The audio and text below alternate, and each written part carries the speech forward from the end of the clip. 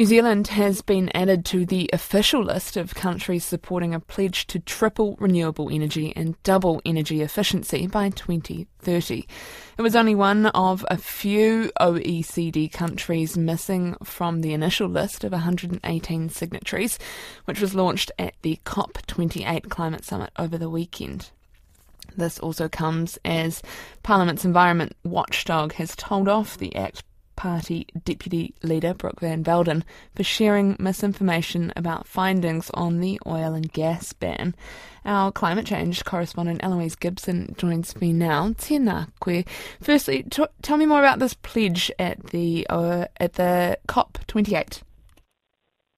The pledge came out at the weekend and it is a side deal to the main negotiations. It's now been signed by 123 countries and they have all agreed to support the tripling of renewable energy and doubling of energy efficiency by 2030. New Zealand's now been added to the list, but I should add it doesn't mean that New Zealand individually has to have 3 times as much renewable energy by 2030. As long as we're consistent with the global goal, we're allowed to sign. Was this always in the plans, and how significant is this development?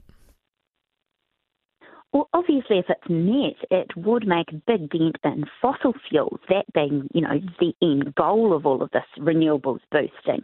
New Zealand was missing from the initial list of 118 countries that was released over the weekend.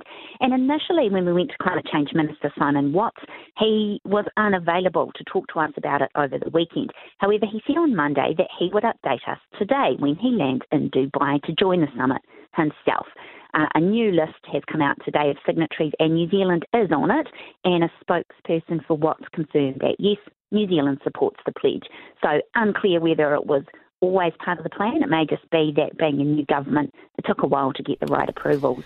Moving to the other climate change story, the less than ideal start for the government has continued. What is the situation for Brooke van Velden?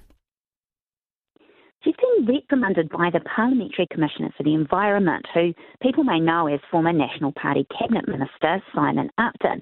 He says that she's been making incorrect and misleading statements about what he found in a report on the old government's oil and gas ban. So he wrote to her on December the 1st and said that a breakfast TV appearance she made and some claims that are also on ACT's website were wrong when they characterised his report.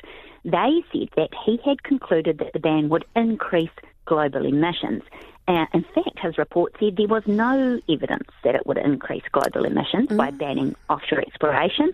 The claim was still on ACT's website, though, as of this morning, and we have received a statement back from the ACT Party about it. Oh, thank you very much for that update there. That is our climate change correspondent, Eloise Gibson.